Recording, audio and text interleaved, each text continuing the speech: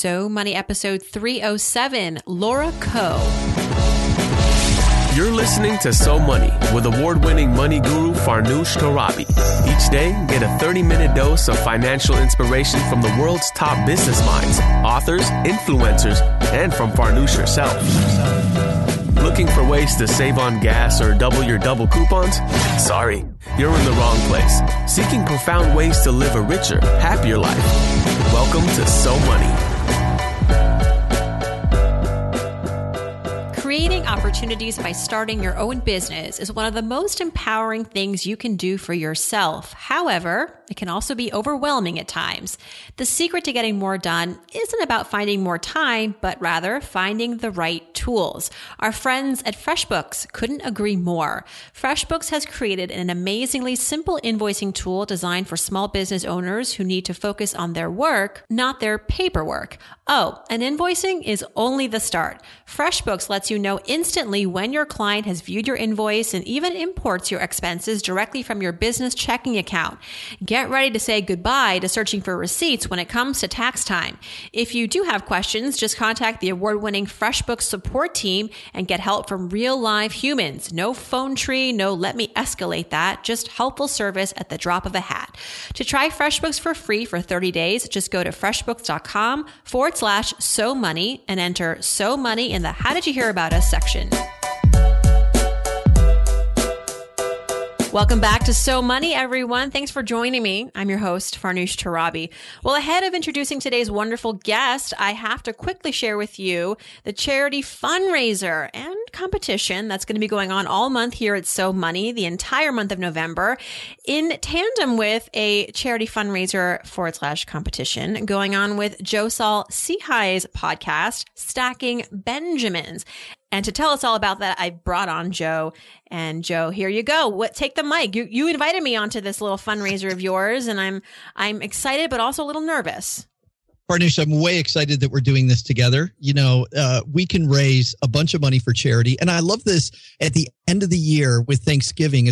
For people in the United States, we end the month of November with Thanksgiving. And I thought, what a great way for our community to help another community that might need it. So we are going to be raising money for the Texas 4000, which is a 4,000-mile bike ride that University of Texas students take to raise money for cancer research and cancer-related causes. I know that they give a lot of money to MD Anderson Hospital, one of the premier cancer treatment clinics in the United States in Houston, Texas. And then they also give it to worthwhile research facilities around the nation. So we're going to be raising money at stackingbenjamins.com /Texas 4000.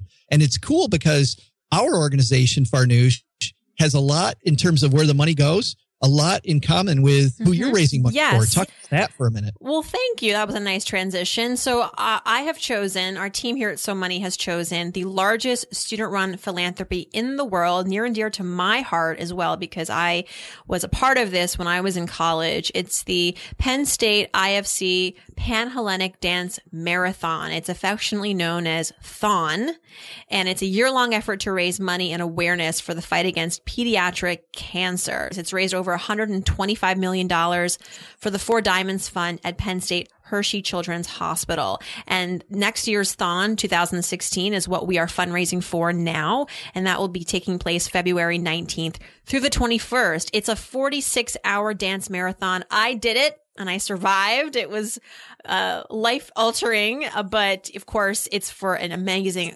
tremendous and important cause. Thon.org /so money. Thon.org /so money is where you can go to contribute. I know it's high season for canning, and this is a way to join in on the fun. Anything you can do, know that it will be well spent. Over 95% of funds go to the families. That's so great. And the rider that we're riding for, who's riding in the Texas 4000, her name is Shelby Schreiber.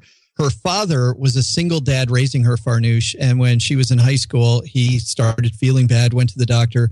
It turned out he had terminal cancer, and he passed away when she was just in high school. So here she is without a dad. And now she decided she's going to ride this 4,000-mile bike ride in honor of him. And they spend no money on the bike ride. All the food along the way, all the housing along the way is donated. So I love these organizations, but stackingbenjamins.com /Texas 4000. And I hope together we can raise a lot of money. I think we will. Thanks, Joe. Thank you. Today's guest is an author, blogger, and certified life coach whose mission is to help people shed the emotional weight keeping them from finding fulfillment. Laura Coe founded Emotional Obesity after undergoing her own struggle. At 35 years old, Laura had everything one could want, according to society. She had a high-powered career, beautiful home and car, healthy bank account, loving spouse, a child, and great group of friends. It was in this moment that Laura realized she was emotionally obese after suffering a buildup of pressure to conform to society's narrow definition of success. So she quit her job and looked into opening a yoga studio, but found that practicing yoga and running a studio were two totally different endeavors. She then returned to her first passion, which was studying philosophy, to help find an answer to her problems. In taking up studying philosophy again, Laura realized that since the dawn of time, philosophers of the East and West have spoken about the importance of health, and it was then that Laura's personal journey, her study of philosophy and development of an effective emotional health and fitness plan, became Emotional Obesity, which is now a book. 3 takeaways from our interview. 30,000 feet in the air, bursting into tears, the moment Laura decided to quit her job and change her life forever. Shedding the emotional weight that you're carrying through life.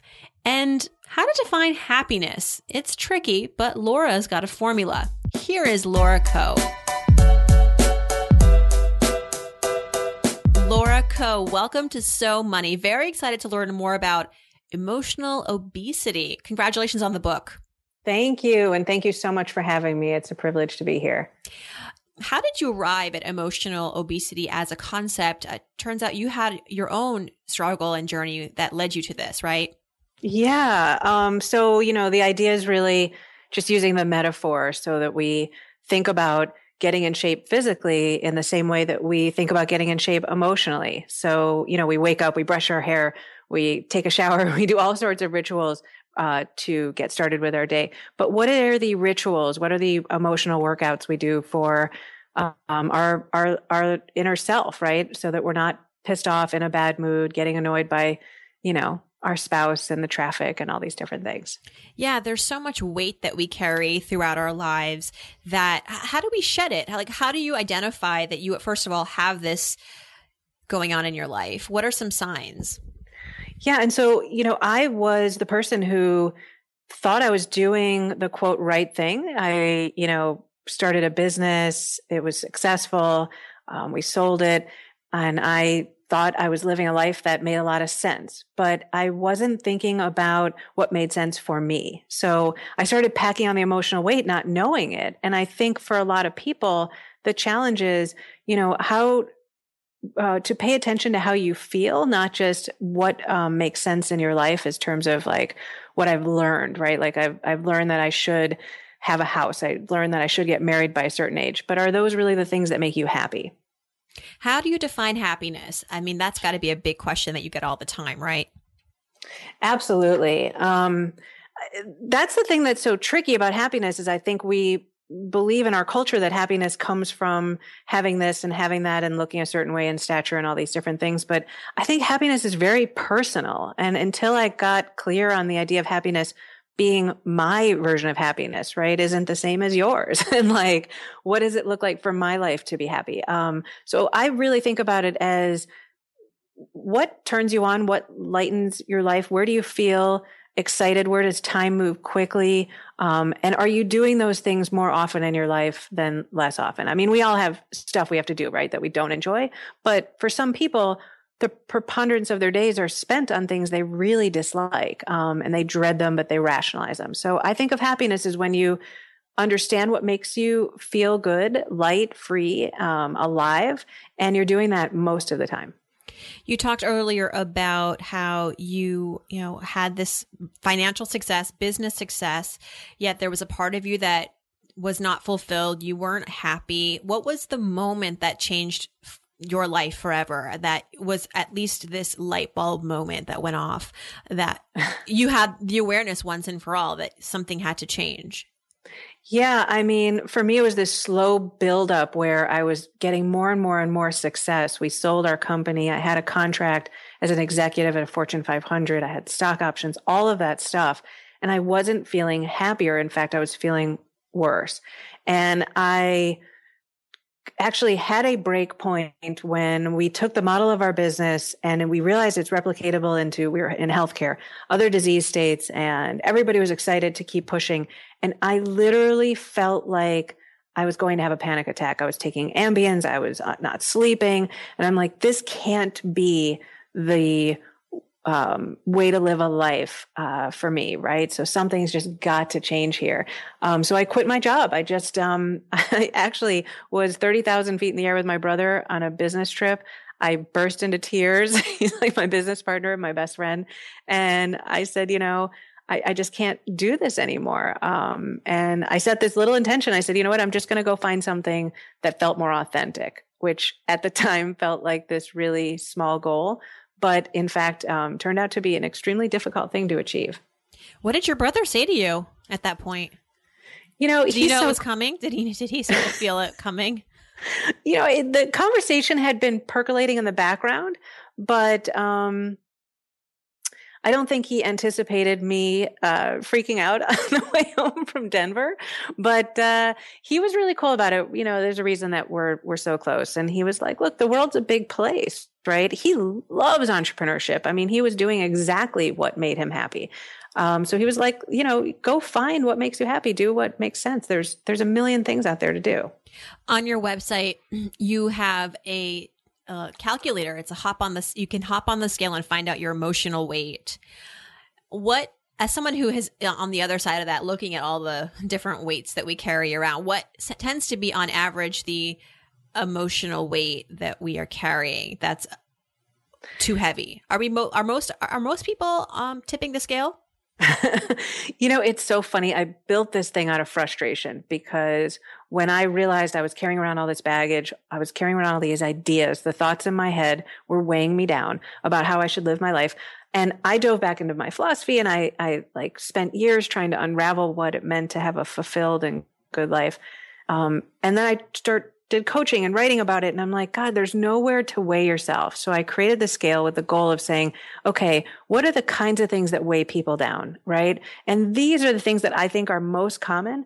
But it was so cool when I built it because we sort of think of a average person being in the weight range around, 150, 180, and a woman, just over 120, somewhere in there, right? There's this range, but over 200 starts to get heavy unless you're a big, huge guy. And the scale actually correlated. So I didn't intend it to be that way. And most people are definitely carrying weight. And what's super interesting is it's just like physical fitness, where you can have a bunch of things that are a little bit high and causing a lot of trouble in your life. Or you can have one thing that's really, messing up your whole life. Like, somebody can be really healthy, jog every day, but be smoking cigarettes or doing drugs, right? And that one thing can really cause physical sickness. So it's the same thing with the emotional weight. I noticed just going through some of the questions to determine your emotional weight, a lot has to do with how you view yourself and your self-worth, your value of yourself. And those are hard questions to answer because while your rational brain might want to say, I strongly agree with the fact that I am someone who is in control of my destiny and I don't care what other people say, but subconsciously, maybe you're not behaving in that way and you're not actually thinking that way. So taking the quiz, have you found that it's sometimes a little more optimistic how we value ourselves? Yeah, it's funny. Some people hop on and they are really hard on themselves, which is quite telling. They really aren't as bad as they think they are, and they're giving themselves 9s and 10s on everything. Other people are a little more optimistic and giving it some space. But, it is hard. I wish there was a way that we could measure our emotions more tangibly, like just running over to Bed Bath & Beyond and grabbing a scale. Unfortunately, it does require some introspection. And I think if you're having trouble with it, I really recommend to people, get your friends and family to see if they agree. Like there's nothing like a spouse to call you out and say like, oh my God, you're terrible at that, right? Or whatever, to give you some objective insight. And if you're really struggling, a coach can be great. So before we shift over to the so many questions, I would love for you to share some really quick tips, strategies for having a daily emotional workout routine. Because we talk a lot about on the show about physical routines and diets and stress relievers. Meditation comes up a lot. What would you say is a good way to kind of relieve yourself of the emotional weight that you're carrying around? Yeah, absolutely.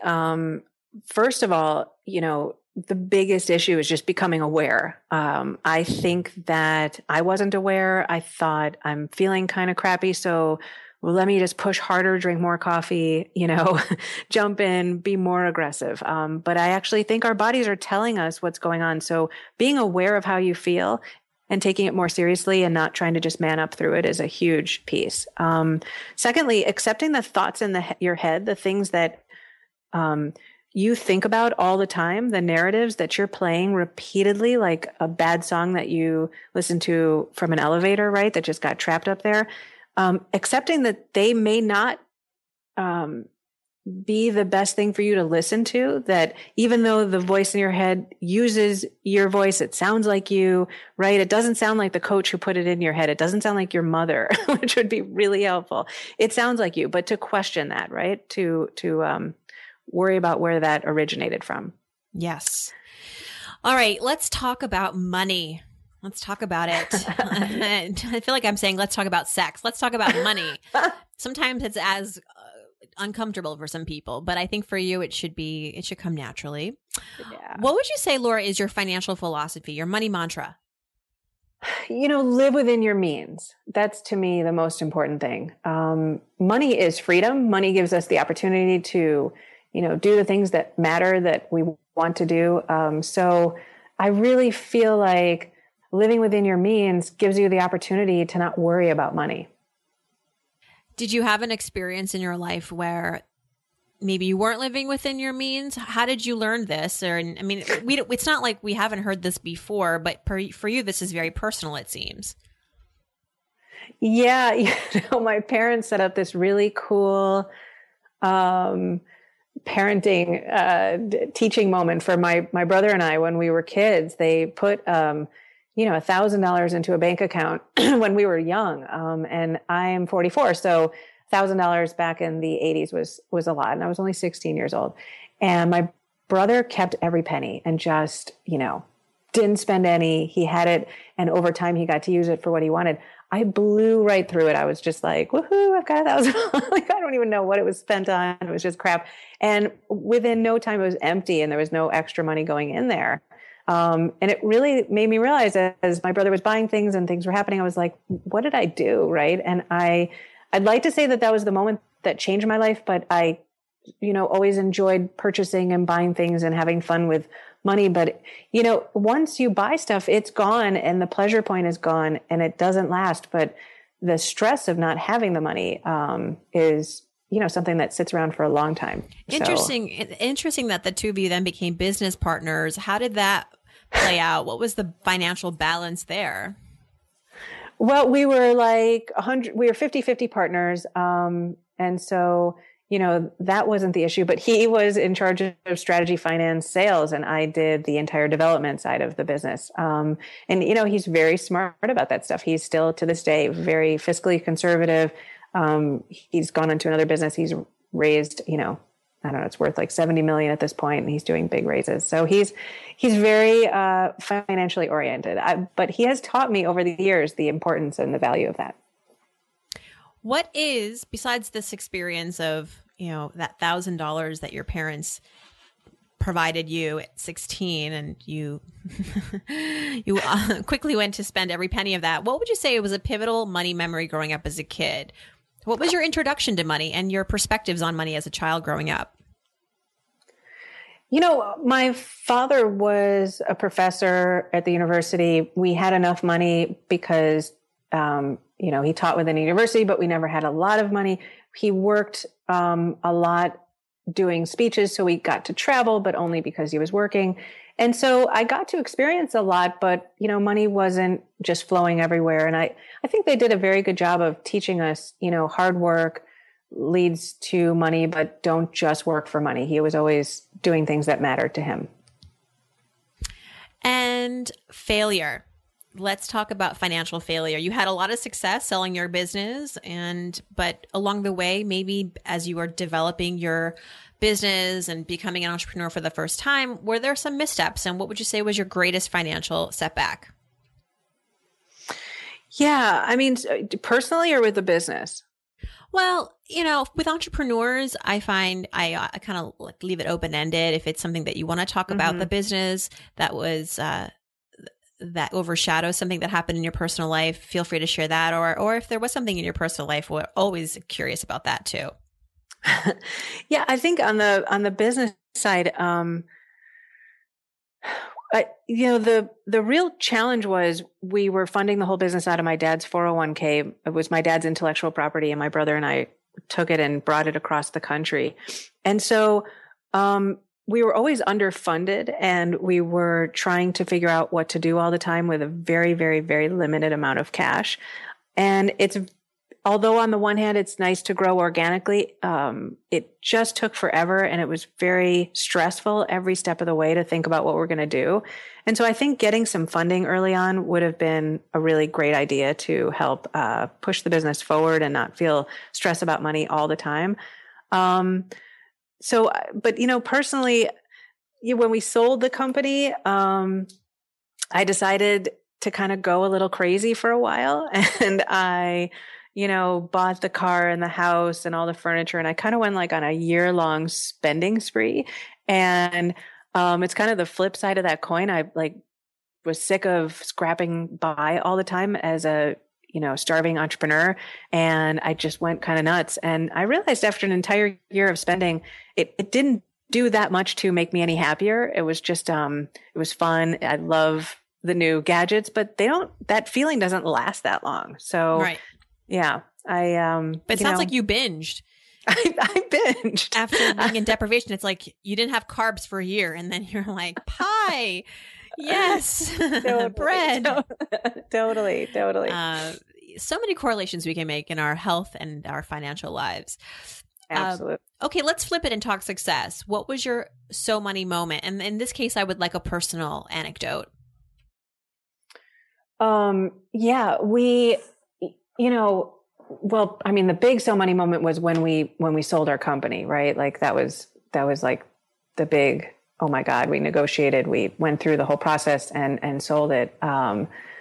But for me personally, I think taking the money and putting it into this next new project, having the courage to say, I'm going to really bet on myself to write this book and start coaching and build things that are deeply meaningful to me out of my own pocket was, a really exciting opportunity. And so to, think about what that meant, how much money I'm going to put in, and have it succeeding, right? That the book's out there and I'm helping people and, making changes in their life has just been extremely rewarding.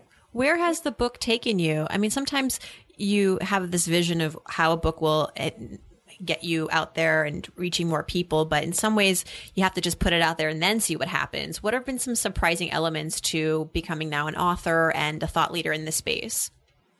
Yeah, a lot. I had this vision of a quieter life in certain ways, and being an author, what the big aha moment was, being an author today is the same as being an entrepreneur. You have your book, but nowadays with the bookstores closing, the publishing industry changing, you're really like creating products and around the book ideas. And, it's not just about the book anymore. So it was really surprising that I needed a platform and a website. And, it was creating another business. It's so much work. And it's almost, my husband and I were having this conversation the other day, because you look at some people who make the New York Times bestseller list, which, there's only so many people who can make the list. And you look at how much time and money and energy they put into getting on that stinking list for a year, they get the book deal and then the work starts, Yep. It's like 10% of the project is actually writing the book. And yes. And then 90% is marketing it. Absolutely. And that really surprised me. Isn't it a little discouraging as an author? You know, you kind of want to hope that you put the book out there and it will be like in the old days, like people actually would read it and share it and then would create this domino effect. But now you have to literally force it into people's hands and ask them to buy it, not just one, but 5 copies. Yeah, it's very disheartening. And it's really been a growth opportunity for me because I built things for our company. I mean, we had databases and we had huge programs and stuff that I built. And I'm fine with that. But like you said, there's so much marketing. So I thought the hard part was finishing the book, because that's all you hear about as a new writer is, you know, just finish the book. Most people don't finish, you know, you've actually written a whole book, right? But that's, like you said, it's the beginning, and it's all about marketing and selling and asking people to purchase. And that's what my brother did in our business. And it was very stressful for me to put that hat on and think more like a sales strategy entrepreneur than somebody who develops things. Than an artist, a creator, right? Yeah. It's such a creative field that you have to have both sides of your brain working at all times. And mostly perhaps the entrepreneurial side. Habits. Since you are the queen of telling people and sharing with people how to incorporate healthier habits to shed their emotional obesity, their weight, let's talk about money now in terms of what's one good habit that you practice that helps you with your money, but also maybe even helps you with your kind of emotional well-being as well. Yeah, I feel really strongly about this. I think everybody's in a different position. So the habits are relative to what's going on in your life, right? If you're somebody who's paycheck to paycheck, then I think checking your accounts and making sure that you're not going over and you haven't spent more than you earn. For me, I got this one bulk payment from selling my company. And for me, it became all about strategizing where I wanted to be in 30 years. Sitting down with a financial planner and making sure, okay, if I do this book, if I put money in and spend this amount of money, what does that look like over the next few years? And what do I need to earn? So for me, it's all been about making sure I don't have the anxiety and stress about money in my life, because I've been careless and not really paying attention, having fun in my 40s and waking up in my 60s and saying, oh my God, what did I do? Right? Like I'm broke and in my 60s and I have to start over. So that's the big thing for me, is strategizing, making sure I'm paying attention to the investments, where the money is making money. And if it's not making money, making the changes I need to make and thinking about that, it's very complicated to deal with. How much time do you spend on that? And do you have people who help you with it? I try not to spend time on a regular basis, because I think the worst thing you can do with the markets is stare at them all the time, because they fluctuate and it gives people a lot of anxiety. And I think that, you can start panicking and saying, I need to sell and buy, and you do things that are irrational. And you want to be in it for the long haul. So I try not to look constantly, but I do sit down every quarter, look at the investments, what they've done, think about the brokerage house.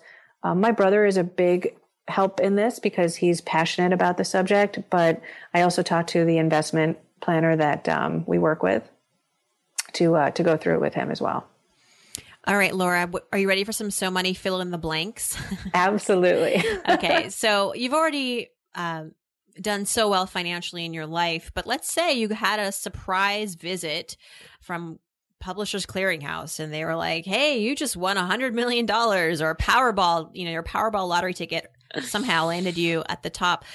The first thing I would do is, if I won the lottery, the first thing I would do is, I would give more time and money to things that mattered to me. I would think it would be so much fun if you had that kind of money to just go find things that were exciting, that you thought were interesting, that needed funding, and to be part of it. I think that'd be a blast. Yeah, being able to help people in how you want to help them, and not necessarily having to donate to charity, although there are a lot of wonderful charities out there, but to say, you know what, I'm going to go directly to the people I want to help and just give them resources and money. I think that's... Yeah. And I've always fantasized if I did too, I'd want to pay off all my friends' mortgages and things like wow. that. Hey, all right. I'm rooting for you to win that lottery.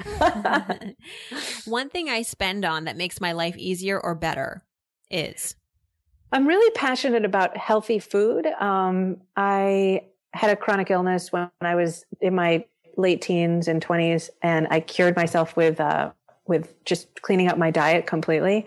So I love being able to go to the store and just buy very high quality, delicious food and not feel stressed out about it. When I splurge, I like to buy X. I am such a fan of an incredible vacation. I mean, I like to take all of our annual budget for a vacation and use it all at one incredible luxury hotel in for a week or two, and instead of spending it all over the place. I'm a complete sucker for a beautiful hotel. Have you taken your annual vacation this year? We haven't. All right. Well, you only got like 8 weeks left or less than that. I'm in Chicago, so I always wait for February when it's middle. That's a good time to go. It's a great time to go to the Caribbean. Yeah. And When I was younger, the one thing I wish I had learned about money is? So like I said, my parents were pretty good about teaching us about the basics about money itself, but investing in yourself, right? Like I think money, it's important to save for a rainy day, but it's really important to invest in your future. We put our money in the stock markets or into the bank, or we invest into houses and cars. But investing into your own skill sets, growing as a person and developing new things, I think that's really important and something I've learned. And when I donate, I like to give to blank because? I give to the Human Rights group because they've really helped our family. We're in a same-sex family, and I think the work they've done has been tremendous. And I'm Laura Coe. I'm so money because I know this is, you either love this question or you dread it. I think that the goal is to get to do what you love, right? So I just feel that I'm so fortunate and lucky to have the opportunity to do what I love, help other people. And I think that's just the winning combination. Well, thank you for the work that you do. It's so needed. And you have this take on it's really the imbalance that we have in life. And not that we're striving for balance, but we're striving for fulfillment, for happiness, for feeling like we are, contributing in an important way. And I love that you are helping us with all of that. And I'm going to take that quiz on your website and I'll let you know how I did. What's my emotional baggage weighing? Awesome. I love it. Thank you so much, and wishing you great continued success with the book and all that you're doing. Thanks, Laura. Thank you so much for having me on. To learn more about Laura, her website is emotionalobesity.com. She's also on Twitter at Laura SCOE Co. This interview, as well as the transcript and comments, available at SoMoneyPodcast.com, where you can also click on Ask Farnoosh and send me your questions. Every Friday, I turn the tables and make the show about you and your thoughts and your concerns on the Ask Farnoosh segments. Thanks, everyone, for tuning in. Hope your day is so money.